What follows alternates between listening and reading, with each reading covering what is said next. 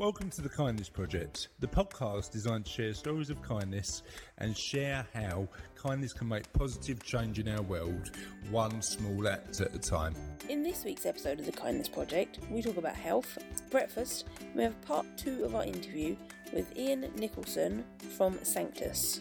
Welcome, my friends, to the Kindness Project. I'm joined by a girl with, on quiz night, which it is tonight, has got an incredibly itchy head, and a man who hasn't travelled for 30 odd years, but has now got incredibly itchy feet. It's Itchy Charlotte and Itchy Russell. How are we doing, itchy people? What makes you say I've got itchy heads? Because you're thinking all the time like that. Head scratchers at the quiz. That's very. You followed something there, and I don't know if it's quite. We have done 300 plus episodes now. I'm running out of introductions. We all are. Do you remember the days we used to pre-write these? Well, we probably should go back to that. I've introduced both of you every which way but loose, and I'm out. I'm spent. Yeah. I'm spent physically. I'm spent intellectually. I don't know what else to say. How you doing emotionally, mate? I'm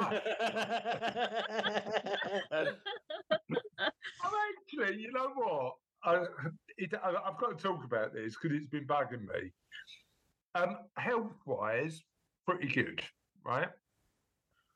I've got a toothache today, and I think.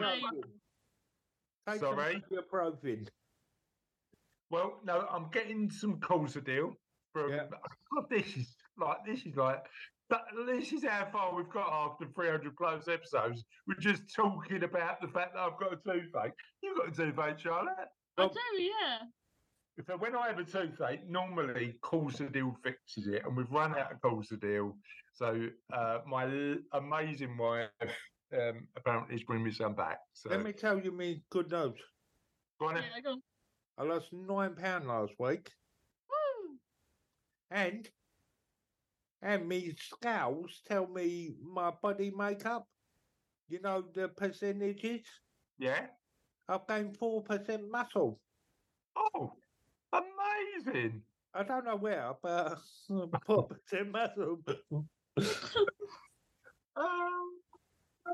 And we could go down so many rabbit holes with that comment, Raz. I just don't know where to start. After your expert advice, I've also brought myself what they call them. Now you're wiggling your head. Funny for our audience of look. I know we forget that people listen to this, but for our audience of podcast listeners. Russell, how would I? That is what I'd called it. That's what I called it, a barbell. But it's the one with the long bar, not the small barbell. Barbell, yeah, because they're dumbbells. Oh, dumbbells. So you've gone for a barbell, not a dumbbell. Have you been using your barbell? It's coming tomorrow. I thought that might have been responsible for the 4% muscle mass. If you was listening to what I said to her, I said I've ordered one. All right, okay, fair enough. My new fitness toy is resistance bands. They're good. They come in 2 little handles, and they're massive. Well, basically, they're massive rubber bands, but they're very portable. They're the ones you stand on one end and then pull the other, aren't they? Exactly. I've seen them. Yeah. So I've got a bunch of them. They're good. Because the thing is with dumbbells and kettlebells and all that sort of stuff, it's all heavy. How much was the resistance bands? I don't know. Not expensive. They're on Amazon. I'm going to have a look. Oh, it's setting yourself a little home gym up there, right, isn't you? I've got a treadmill and a exercise bike. Yeah, exactly. Question of the podcast, not that we do that anymore. What's your worst favourite and least favourite exercise equipment? I love a stationary bike. Static bike. static bike. I'm liking my treadmill, to be honest. Treadmill. I'm not enjoying the bike as much as I am the treadmill. So my favourite is one of two, right? It's either my actual bike that I use more than any other piece of equipment ever, because I'm on it going places all the time at the minute. Yeah. So my actual bike is possibly my favourite. My favourite piece of like training equipment, massive tyre. Flipping the tyre is one of my favourite exercises. Did you ever flip the tyre, Russ? I'll be totally honest with you. If I wanted to play with tyres, I would have gone to work for the AA, but... I mean, if we're talking about things that are physically straining but not actual exercise equipment that was designed for exercise, I think I get a bit of a workout when I walk over the hill with 2 shopping bags and a backpack. Sorry, Russ, have you ever flipped a tyre? No. I have. You don't know what you're missing, mate. Have you ever walked over an hill in Glasgow with 2 shopping bags and a backpack? No. You don't know what you're missing, mate. Honestly. I mean, walking up that hill, Charlotte, in Glasgow is actually hard work. I've never tried it. You know what I have tried, though? The ropes. You know the ropes you hold and go like that? Love a bit of the ropes. Yeah. Love doing that hill with a week to 2 weeks worth of shopping is not ideal, but... is that your worst accidental training equipment then? 2 bags of shopping and there? No, the thing is, because I started once I came back, like at the beginning, I was like struggling with the hill a little bit, and now I just like. How much do you pay for your shopping, Charlotte? 21 quid a week. Gone up a bit. And you get a month at a time? No. I get like a week or 2 weeks at a time. Oh yeah. I see why you don't get home delivered now. Because I have home delivery, but I've just signed up for that Hello Fresh. Go on. Other home delivery brands available. But so have we been sponsored by Hello Fresh now or not? No, we're not. They sponsor a lot of podcasts, just not us. Why are we giving them so much free publicity then? Let me phone them. We've given loads of stuff free publicity. Yeah, so I just signed up for that. I mean, Ninja must owe us about £1 million, the amount of times we mentioned Ninja product. That's owe me about £1 million. Yeah.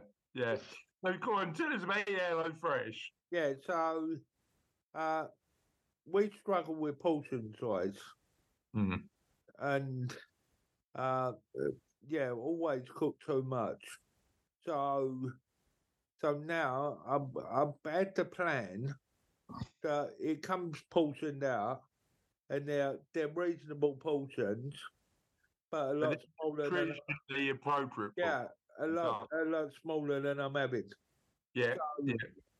So the method in the madness is try and cut out that element of I'll have a little bit more of that by Yeah, that makes sense. My strategy, and I'm not like massively desperate about losing weight or anything like that, but thought I'd give it a go. What's working for me at the minute is intermittent fasting, and that's basically a posh name but don't have breakfast. Yeah. But well, you do get a bit. I remember that time I bought you a coffee with 2 sweeteners in it at 11:30. You were like, "This ain't on." Well, no, you know what you meant to do. I mean, I'm not like super religious about it, because there's days when I'm doing other stuff where I'll have a big breakfast because I'll need to, or I just want to. But the idea is that you don't take in any calories between 8 at night and 12 the next day. Idea. Sorry? A good idea. Well, you know what? It's weird. I didn't know how I was going to get on with it. So I tried it for a few days, thinking that I'd be really hungry. I was, and I still am. So I get to lunchtime, actually wanting to eat. And you know what I realised, guys? I was probably eating breakfast and having calories before lunchtime, not out of genuine hunger, not because I needed the calories, out of habit. Yeah. So I forgot what feeling actually hungry and wanting food felt like. Do you know what's crazy about that story? I used to skip breakfast and lunch. I tend to have lunch now, but what I'd do is I'd finish working between 8:30. It'd take an hour to cook tea, so I was eating at 10 o'clock at night. Yeah. And it was sitting on my stomach. I wasn't sleeping well because I was skipping lunch as well. Yeah. I'm not. What they say is having an 8-hour window, or what the researchers meant to say. And again, I'm not advocating this for everybody. Do what works for you. Is that 8-hour window just helps your body recover as well? I think it's right. Yeah, I don't know. And I didn't realise that breakfast being the most important meal of the day started off as a marketing campaign by Kellogg. Well, they're all marketing campaigns. All them things you think are happening in marketing. We take decisions with our lives based on people just wanting to sell us more stuff. But that's kind of how marketing works as a general rule. I know how marketing works. I know how marketing works. But okay, let me frame it this way. Nutrition in the West has got worse incrementally in the past 100 years. Now, I don't know if I'm going back too far 100 years, because if we're in 1923, we're probably not eating. Go back too far, and you've it's sort of like with Well, if I go back too far, we're administering medicine with slugs. Funny enough, Charlotte, in Norfolk still do. They're not slugs, they're leeches, and they still Sorry. Leeches have proven medicinal use. The blood with them sometimes. Sorry, not slugs, leeches. And apologies if I've insulted your kind fellow Norfolkians. Is that a word? Norfolkians? Also, they still do use leeches in some. I bet there's no triangulist down here, though. Yeah, but the problem is, we've now invented some in-jokes. I'm the only triangulist in the village, I tell you. Well, I'm a triangulist as well, and I'm maybe the best triangulist in this family. Can you explain to Charlotte what a triangulist is? Because she's a bit lost. One that plays the triangle. So your dad was telling me the other day, Charlotte. Gregory Porter asked me Gregory Porter to play in his band. Right. He pointed. I was at Blenheim Palace. He pointed out to the crowd, as he does every show. It's crowd work, and that's how music works. That's how live performance works. Right. He looked me bang in the face, pointed to me directly, and went, Chris, you can join my band. Pretty sure Mum has video footage to prove otherwise, but sure. Yeah, but she didn't catch him. She turned the video on after he'd done that. And after the security guards have stopped me clambering on the stage. Now, what? That's a joke. I didn't try and jump on the stage at a Gregory Porter concert. What's the reason she turned the video on? Because he asked you to join the band. Exactly. Proves that he actually asked me to join the band. Yep. I totally agree. Can you produce the video though? No, because it started after he asked. But it was one of those things where he pointed. How can it prove that he asked you? How can it prove that he asked you if you can't prove that he asked you?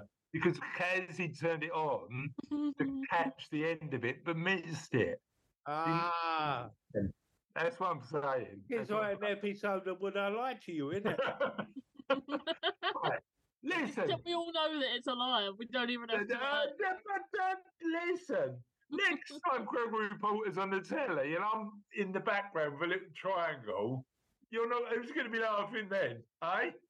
Now, maybe you should lie about less elaborate things. What I think you should do, now you're such good buds with him, get him on the phone and say to him, pop on our podcast and let us know that. Right, okay. All right. We can do this. Right.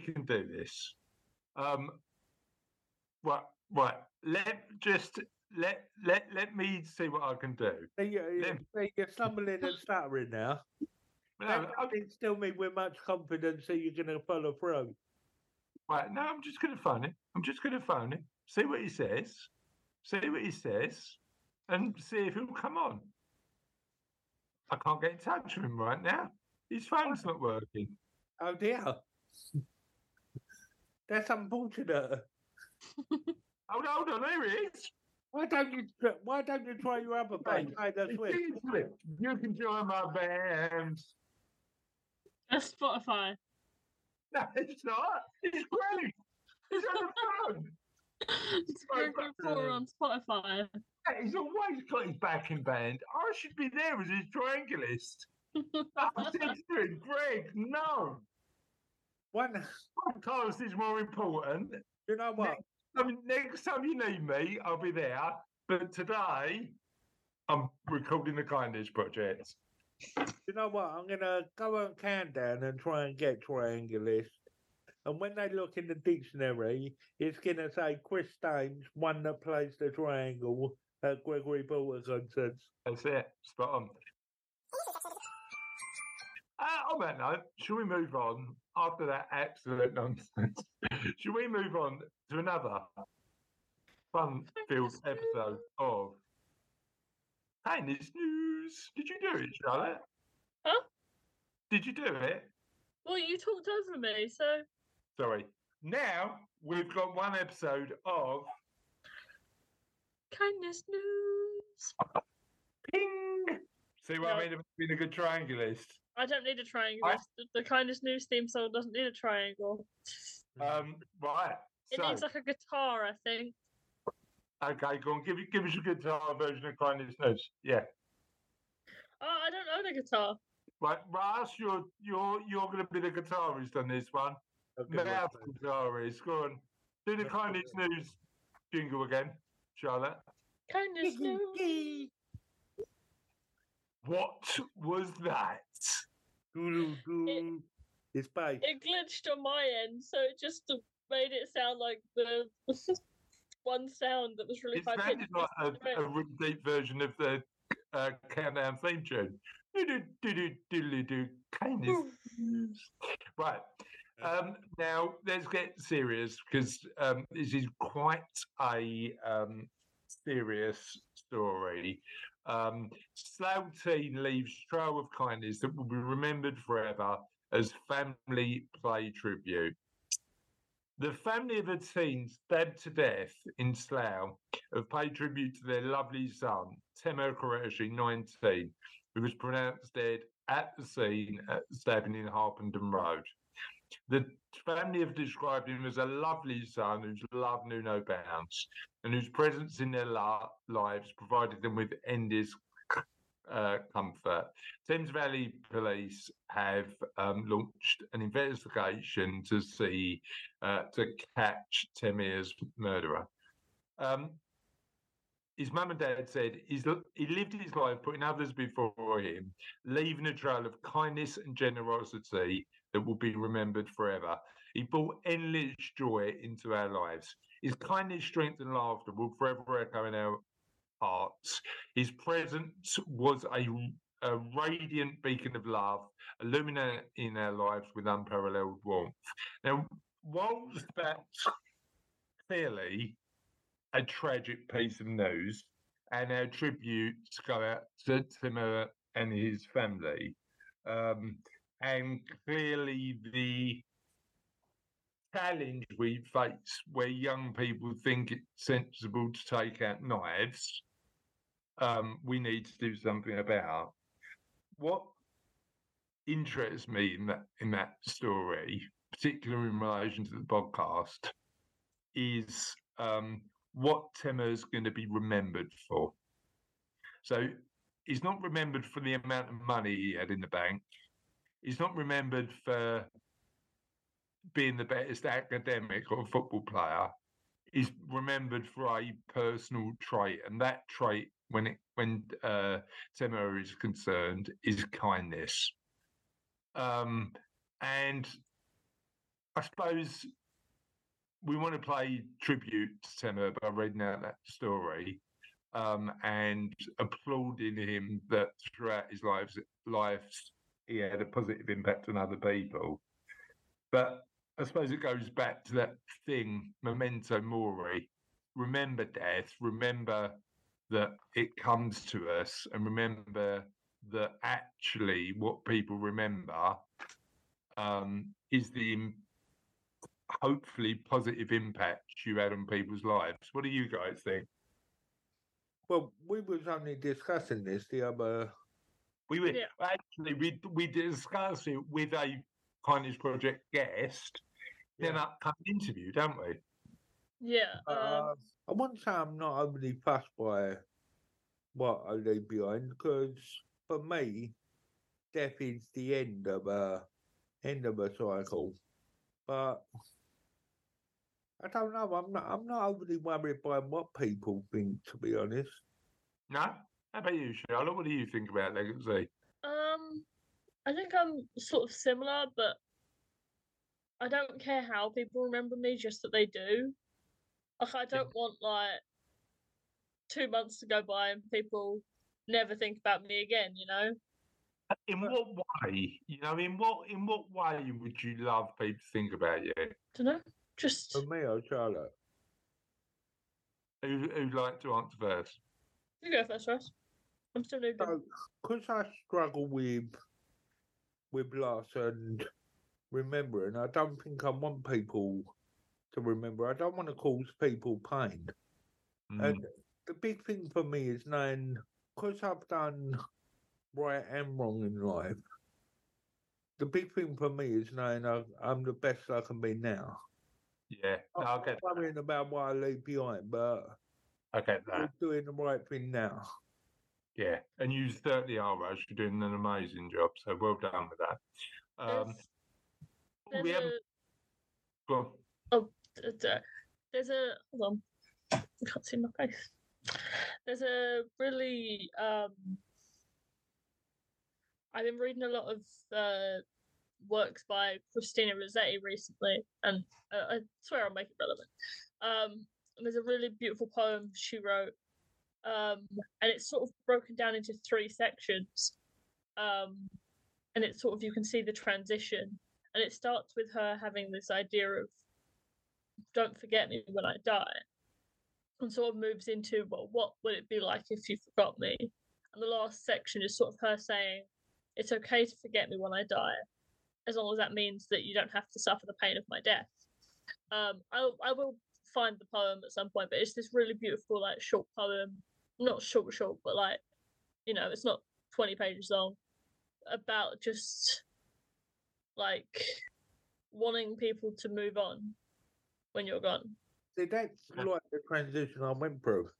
Yeah. To be honest, where I used to be concerned about being forgotten. Now, all I'm concerned about is being the best I can be. Yeah, and that's what you can do, really, isn't it? Not worrying about whether people remember, knowing, but my own personal, in my own personal mind, I've done the right thing. I found the poem, if that's important at all. Well, we'll hear the poem, because a little bit of beautiful poetry on the Kindness Project sounds good to me. But I think I might differ from you two in this regard. I think leaving a positive impact on not when you're dead, but while you're around, and that positive impact being not. I mean, by the way, sorry, you two, please do remember me. Just so you know, I want to be in an oak coffin floating down the Thames That's a cardboard box. I want a I want a Viking funeral. I want the arrows. I don't want Russ to fire the arrows. Actually, neither of you. You're rubbish shots. I was a good shot when I was younger. I'm not a good shot now. Right. Okay. I'll get somebody good to fire the arrow. Set fire to the thing, but I want it so that I'm floating all the way down the Thames, creating mayhem along the way. That will be my legacy. Anyway, but I do. I mean, I think when I think about it, I do want to leave a positive legacy with everybody I interact with in some sort of way. And I don't know how that looks, but do I care about what I leave behind? Yeah, I do care about what I leave behind. Not from a financial perspective, or by the way, Charlotte, you're not getting anything. I'm spending it before I go. That's fine. But clearly, we're in a position where the real value you leave is what how you make others feel and what you teach others. I think that's the interesting thing. Now, how sustainable is that? It's not, is it? Because clearly, if we zoom out properly, will any of us be remembered in hundreds of years' time? No. Well, that depends. I see on telly and that people going to graveyards and look cleaning up the other graves. Yeah. And there's people in their hundreds of years old. Yep. People are still visiting and wondering who they are. No, I know. But as I said, I'm going to be at the bottom of the Thames in my oak coffin, aren't I? Because I won't float forever unless I do float forever. Can you get me an oak coffin that floats forever just up and down the Thames? That reminds me. Just put you in a little waterfall. That reminds me of the never-ending log in, Lisa's world in Simpsons, where it travels around the world just on the sea. That is all I want. Just stick him in a lazy Susan and he'll be fine. Float me around the world, Russ. No, not a lazy Susan, nothing wrong with that. That sounds like a fitting legacy for somebody like me. We'll shove you in the pool outside to see me. Sorry, you're just going to put me in a lake. That doesn't sound like an appropriate legacy. That's the cheapest way of doing it, though. Yeah, right. As I said, money will be of no expense because I'm not giving Charlotte any. All of the money's going towards making sure that I float around the world forever. There'll be a trust fund set up to make sure that I'm able to do that. Is that right, Charlotte? Is that a good use of inheritance? I want people to remember me for good, but I'm cutting you out of me will. You'll get something. I mean, I'm thinking about £2.80 and a curly whirly. I mean, that's plenty, isn't it? Oh, come on. At least upgrade it to a block of cheese. Give me a block of cheese. Sorry, my positive legacy is I corrode your arteries with cheese. Is that what you Christ. Right, anyway, all I'm saying is we are remembered for the impact we have on others often. So let's be awesome to each other. If you really want to corrode your arteries, you could stretch to a cheeseburger at Mackey's. Cheeseburger at Mackey's would be cheaper than getting me a block of cheese. Well, yeah. Yeah. Done. You sold it. You sold it on cheap.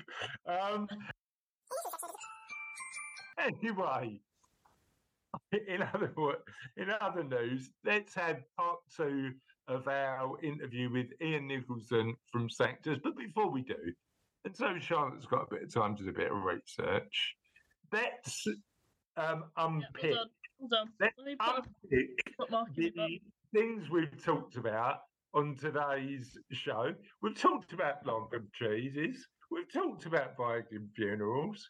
What else have we talked about, Russ? Weight loss. We've talked about weight loss.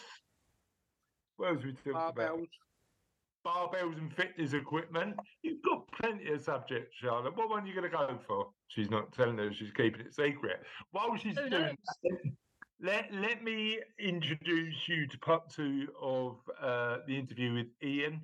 Ian's an amazing guy, a trustee of Sanctus, who do brilliant work helping people who really need it with the support they need, both from a food perspective, but also from a community and support perspective, getting them back on their feet. Let's hear all about the amazing work that Sanctus does and Ian supports them with. I suppose one of the other factors that's interesting in terms of that is volunteering. So in terms of the way Sanctus is staffed, is it employed people, volunteers, combination of the two? How does it work? We have it's like a tier. So we have a CEO, Emma, who was one of the trustees, and then we changed the structure only a few months ago. So she is the CEO, so she runs it. We have like a hub manager who runs upstairs. We have a cafe manager who runs downstairs. And then we have, I'm trying to think now, 3 or 4 other employed staff. Yeah. So we probably have about 7 employed staff, some of whom work upstairs, some of them work downstairs. But we literally have, Chris, I reckon 100, 150 volunteers that come in. Amazing. And they will do, some have got different skills. Some will, because we get donations from different shops and different supermarkets in town. So Sainsbury's and a few others, M&S will donate stuff to us. So they'll go and collect from them. But also we have volunteers that come in to serve the service users. So again, they'll come in during the day and they'll serve they'll be like waitresses. So they'll serve the staff. The volunteers are brilliant. I mean, they build relationships. Because the other thing which you notice when you're actually on the ground with this is that unfortunately when you walk along, sometimes you see a homeless person. They're just somebody lying on the street and whatever. And I'm not saying you don't think about it, but sometimes you just sort of walk on by. And when you start talking to people and you start building relationships with them, you realise there's no different to anybody else. There, but for the grace of God goes everybody. Yeah, 100%. And the what's great with all the volunteers is they don't judge. They don't, everyone comes in. This isn't, Sanctus isn't a religious organisation. It's secular. But there's something about, get back to the giving. The volunteers do it because they want to put something back. Now, some come in only once a week, some will come in 3 or 4 times a week, some will come in once a month. Some will just clear up in the kitchen, some will do whatever. But everyone buys into the idea that we want to help these people who are less fortunate than us. I think one thing that shone through is when we spoke about it before is that importance of building a relationship before getting them to a point where they are, because I'd imagine that the big first step is building trust, isn't it? And for the service users to know that they're not going to be preached to or try they just want to they want to be helped, but absolutely. But it's the trust that comes first. It's treating them as adults. It's treating them not as just numbers. I'm not saying everybody that comes in wants to be helped, because there are some people that are just happy to just come in, have a meal and go out again. But there's a heck of a lot of people that come in that want to be helped. And sometimes they either feel too ashamed or they might feel whatever. And again, if they're dealt with respect and maturity and love, the staff downstairs, it's brilliant to watch. And they're not particularly trained in it. They're not sort of trained psychologists or anything like that. But you can see they've got empathy. They can work out with people. And very quickly, they do build relationships with the service users. And then there's no false in it. They'll just talk them. And if someone sort of says, well, actually, I would like help with this, that, or the other, well, great. Let's move you to so-and-so. And it is about relationships. We've got people that have come in, blimey, all 11 years we've been open. There's people, but there's other people that suddenly will turn up we've never seen before. And again, they'll be treated with the same respect and find out a bit about. We're not intrusive because, again, people on the streets for different reasons. And so you just have to be mindful of that. But again, as I stress, it's not just people on the streets. You've got people that are sofa surfing. You've got people that we get a lot now. People that are victims of domestic violence, where we get families coming because we rehouse people as well. We don't physically have houses, but we will help with them with the housing. And that's part of the homeless issue, isn't it? Homelessness is always perceived as living on the streets, but you could be living quite a transient lifestyle, struggling, but not perceived as directly homeless. So understand the work you're doing, and that's amazing.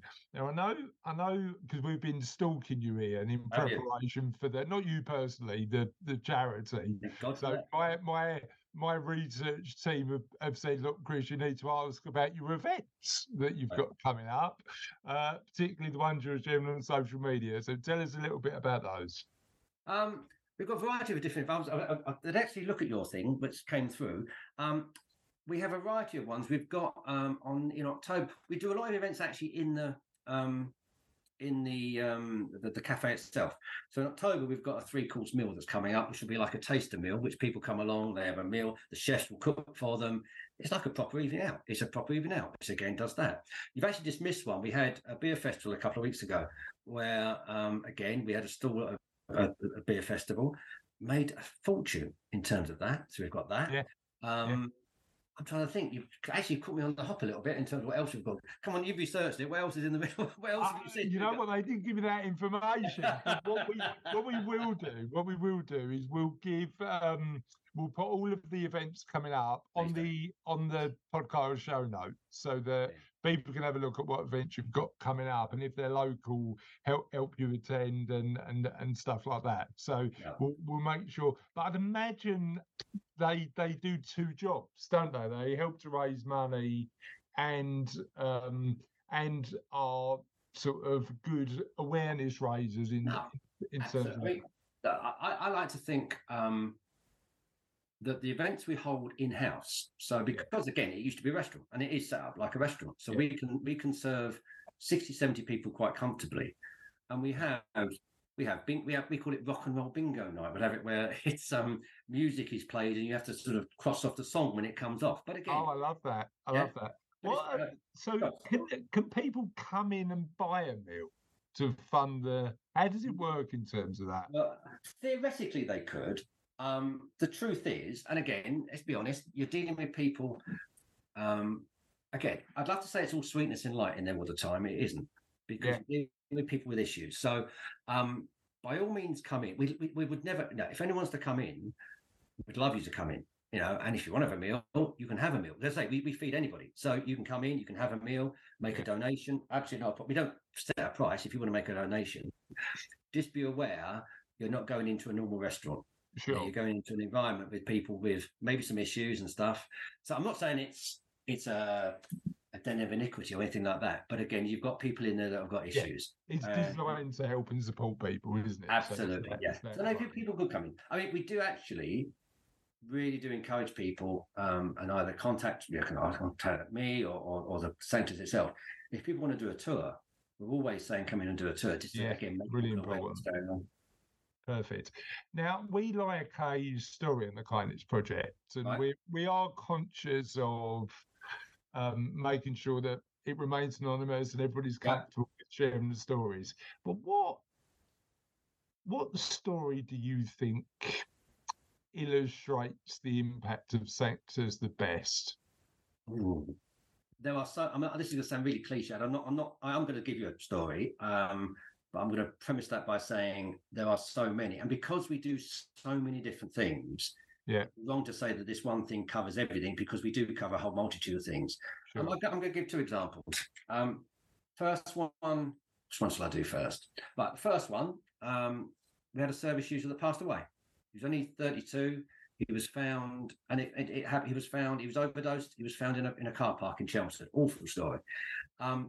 His family, who didn't have much money, came to us. I mean, we know him. He was a long-standing service user, only 32. Remember, they couldn't afford the funeral, so we organised fundraising, and within less than 24 hours, we'd raised enough money to provide a funeral for that guy. Amazing. So that guy had a dignified send-off. In fact, we had to stop the fundraising because we did. To be fair, we've got a Facebook site, social media. We put it up there. Followers and sponsors of Sanctus, literally within less than 24 hours, within a day, had given us enough for that. So that's on a short-term thing, but it's to show how much people care about that. And that was able to give him a decent send-off. His family, who didn't have enough money to do anything, were able to do that. The funeral director helped her out a little bit as well. So that's one area. I suppose the Sanctus thing is about giving people that dignity and respect. Absolutely. And that's not only in life, is it? It's that element. Absolutely. Yeah. Chris, you've hit it in one. It's about giving people dignity. It's about treating them as what they are, human beings, not just somebody that can be ignored. The other one is more a case of this isn't about someone that's homeless, but someone that's suffering domestic violence. So we had a young lady, she had 2 children, and she was pregnant, and she was a victim of domestic violence. And she came to us over a period of time. And unfortunately, a lot of times associated with domestic violence, as much as the domestic violence is happening, the victims find it very difficult to walk away. Yeah. And so she came to us, and sometimes she'd come to us, obviously she'd been beaten and what have you. And again, we respect people's wishes. She didn't want the police involved, so we don't do that. We don't force anything on anybody. What we did, or what not we did, but what the hub did, the members of the hub team, was firstly they talked to her, built relationships, and then convinced is the wrong word, but got her to realise that she didn't have to still be living in that relationship. Yeah. What we then did, through our connections with some of the social housing in Chelmsford, is we found her accommodation. So we found her accommodation. Not only did we find her accommodation, we then, through our connections, we decorated the accommodation. We got furniture for the accommodation. We got some food for her. We got everything else. By this stage as well, she'd actually given birth, so now she's got a newborn baby as well. So it allowed somebody who was in. I think in the end, she did actually take out restraining order on the partner. But while she was with us, we took her from someone who was totally desperate, literally turned up at our door, didn't know where else to go. Someone had told her about us, and she came in, fed her. We looked after the kids, to the stage where she then had her own place. But the other thing, and this is something you don't realise, because she'd been in a controlling and coercive relationship, she hadn't done anything in the house. The partner had done everything, dealt with the bills, everything. So she was just subservient. So she didn't know how to deal with bills, everything that me and you would take for granted. So again, we've got what's called a tenancy sustainment officer. And what she does, if someone's not used to living in a property, she will actually help them get used to that. So basically, learn how to do it. Yeah, you didn't know. So literally, we'd say to sometimes, come into us with a pile of bills, and we'll show you what to do, how to pay it, how to set up direct debits. We even got, I'm not saying we did it for this lady, but we have one of the banks come into us and do virtual bank accounts for people, because sometimes service users can't get bank accounts because they haven't got permanent place of residence. So we got a bank account as well. So we did all of that. And I think that shows we got somebody who was, and to be fair, she was hungry because, again, he wasn't feeding her. So she's pregnant, got 2 young kids, victim of domestic violence. She comes into us, and at the end of the process, she's been, her mental health was better because obviously she's away from the domestic abuse. She's in a new place. She's got safe, and I suppose living independently. Absolutely, her kids are safe, and and she can still come back, and she does still come back. Yeah, because again, she's not perfect. No, she's still got the issues of everyday life. So, and then that's the thing, because we're not, again, I'll come back to the statutory funding thing.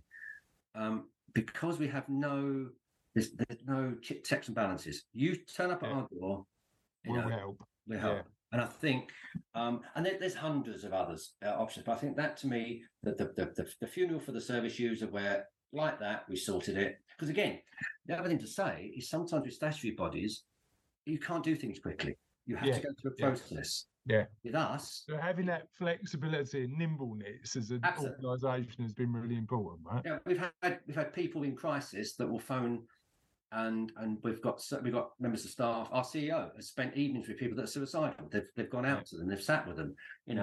We've had so many instances like that. And as I say, again, non-statutory funding has its challenges in terms of how we get our funding in. But I think because we've got that flexibility that we can do almost whatever we want at the time, and react to things in a time. You can help immediately as opposed to, Because unfortunately, I suppose one of the big things that I get sort of an impression of here is you can't do that without partners. And looking at your website, there's a bunch of food retailers, a bunch of other businesses that support the amazing work you do. plus also the partners in local authority and the council and stuff like that. How important are those partnerships? And tell me a bit about that. Yeah, absolutely massive. I mean, what we're trying to do, and it's part of what I do now in my role as a trustee, is to reach out to other business owners to almost make them Sanctus sponsors. So to say, as part of their corporate social responsibility, or just because they want to do it, get them involved. And let's be honest, and this, and I'm not naive on this. Companies, it does. They do it for the right reasons, but it still looks quite nice to know you're supporting a charity. It's showing that you actually care in the community. You're not just doing it just for the profit. Yeah. So I say to people, look, come on board. And the partnerships are unbelievably important. There's a car firm we had. Am I allowed to mention names, or do you refer me not? Yeah, of course. Yeah. Right. Lookers in Chelmsford donated a van for us. Okay, so we have a van that they paid for. They've given us brand new van. They paid for the fuel as well. They may even pay for the insurance from memory. I can't remember. But literally, we've got this van now. So if we need to, for argument's sake, if we've got furniture to move into someone's new house, we can use that. If we want to go and collect something, we can do that. And that's massive. Yeah. Absolutely massive. But you know what? I think similar to you and I, we're both been in business or both in business. Yeah. I think most people. I mean, I'm a bit biased because my core belief is most people are generally good. Yes. And actually, if you have been lucky to build a decent business, you want to give back, don't you? Yeah. It's that element. Now, there might be an element of how people perceive you. Yeah. But and there might be an element of feeling good because you're doing good work. That's another part of it. But actually, I think a lot of people do it because they know it's the right thing to do and they want to help. So, absolutely. And I say people like Lookers, they were absolutely fabulous. I mean, we didn't even ask for it. They approached us and said, "Would you like this?" Okay, yeah, it'd be lovely. So yeah, I think the partnerships are essential. I think not only, as I say, not only for the monetary side of it, but also the exposure. So we've now got a van going around Chelmsford. Okay, it's got Lookers, and absolutely fine. It's got Lookers branding on it, but it's got Sanctus's brand on it as well. Love it. Yeah, and that's a massive bonus for us. It builds the awareness, doesn't it? It does. I've heard you got some exciting news about opening a shop. Tell us a bit about that. Yeah, what we're doing, we decided literally opposite where we are in Chelmsford. It used to be a charity shop, and unfortunately the owners passed away, so it's derelict now. But the landlords came across to us and said, would we like to take it on? So what we're in the process of doing now is setting it up. I think we're due to open it in like the 1st of December. And it'll be a bona fide charity shop, but not just to sell stuff, because obviously that's going to bring in funding.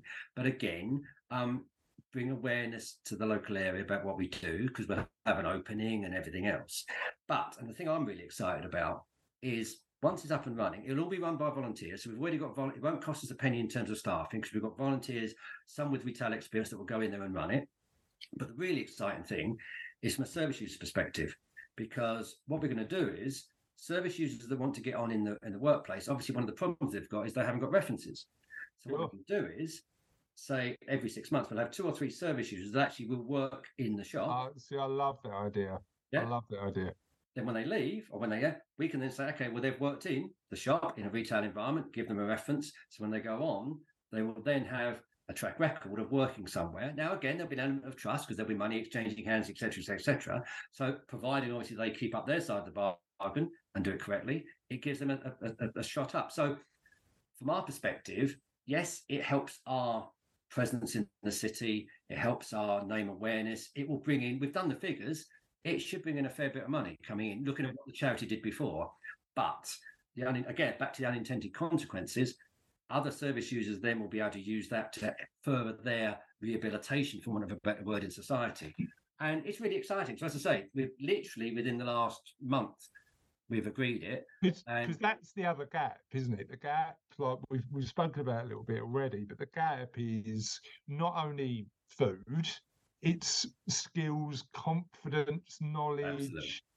Like real life experience to help people just re-engage with society. And I'd imagine volunteering in the shop is going to fill a gap there. Absolutely. I mean, even to be fair, we'll even sometimes give someone a suit to go for an interview. Yeah. So again, you go for an interview, or smart clothes anyway, to go for an interview. So all that sort of. So yeah, the shop. What's this space? I think it's certainly the first week of December. That's when it's going to open, and hopefully, it will improve the image of Sanctus even more within the local community. Talk to me a little bit about people who've heard about Sanctus and the amazing work you do, and they want to get involved. How can people help? Obviously, if they want to give us some money, that's brilliant. Yeah. Obviously. Or a van. Or a van. No, I mean, I think I said earlier, just come along. If they want to help, they want to get involved. Just come down to the charity. It's in Broomfield Road. It's number 30 to 32 Broomfield Road in Chelmsford. If anyone knows Chelmsford, it's not far from the bus station. Just come along and say hello. Have a look round, and if you want to volunteer, great. If you want to start donating, great. If you want to run an event, great. If you're, I've been out to schools and done events where I've sort of done assemblies for people and explained, and the kids have done, and it was lovely. I did a thing at a local primary school I did it, but a local primary school were looking for a charity to support. It's one of their projects. It's year 9, it's a 13-year-old, something like that. Went along, and each class had a different charity. The charity that was looking after Sanctus, now bless them, they raised 62 quid, and they were really downhearted. I said, look, you've done tremendously, because that's roughly, I haven't said this, roughly it costs us £3 to feed someone. So it's about £3 a meal. So I said to them, you've just fed 20 people. And the looks on their faces, it was a picture. But you talk about that direct impact, being able to turn around and go, look, this amount of money has had this amount of impact is huge. No, I mean, yes, money's great, but I think, and also it helps people's mental health as well. I think people that come to us, the volunteers, I'm not saying from a selfish perspective, but maybe an unintended consequence is that it improves their situation. It's really interesting. I wrote about this in the book. So when we're doing the research into this, I've got your copy here, by the way. I didn't have a copy for you last time, so next time I see you, I've got a copy to give you. But I wrote about this in the book because what I wanted to do when I'm just talking about kindness, I felt it was also important to talk about being kind to yourself and making sure that you were looking after your own mental health so you could serve others better. And one of the things that I said that's been a positive impact on my own mental health is being kind to others. And the science backs it up, because actually dopamine kicks in and the endorphins kick in when you help others. It's called the helper's high. It helps. So there's plenty of science to say that, and that's why I've had conversations with people in the past who have said, like, I'm going through a tough time, and one of the strategies that they should think about is helping others. So I'd encourage everybody to think about doing that. No, absolutely. We come to the end of the interview, and I've loved it. I could have asked you questions for another 5 hours, but that might be the longest podcast. We could get a Guinness World Record. There you go. The longest podcast in the world. Talk to me a little bit about where, because people are going to be listening to this while they're walking their dog or on their bike or going for a run. Where can they find out more information about you online? Online, if you just Google Sanctus Chelmsford, the website, as you've seen, comes up. So go on there. There'll be information there. There'll be contact details. Do you put out about on your podcast? I mean, I can give you my email address. Yeah. But... So the other thing you can do is go to www.thekindnessproject.co.uk. Yeah. And every single thing we've spoken about will have a link on the show notes, including the events that neither of us knew really well, but we'll get them. Our research team will get to it, and we'll make sure that all gets shared. Ian, thank you for your time today. I've really enjoyed it. Chris, that's been a pleasure. Thanks very much. Cheers. So that was part 2 of the interview. This is the end of another podcast, but Russ... The end is never really the end, because the end is always the beginning. Russ has changed his voice. Russ... I sound a bit female there, don't I? Well, there's one subject we haven't brought up on the podcast, Russ, and I'm a bit reticent to do so, but we might save that for next time. What? Your love of Married at First Sight. Oh, yeah. Good-looking girl. And on that note, we're leaving it there. We might tell the story, but we might not. Your eyebrows went up again, Russ. Your eyebrows went up. And on that note, we're ending with joke of the week. Why can athletes lift more than prisoners? Don't know. Because the pros outweigh the cons. That's not bad, you know. I quite like one. The pros outweigh the cons. I like it. That's a double header as well. That was quite good. That's a fitness and prison joke. Yeah, I know. It's all of them. On that note, friends, that's the end of another podcast. Have a lovely day, and we'll see you on the Kindness Project soon. Bye. Bye.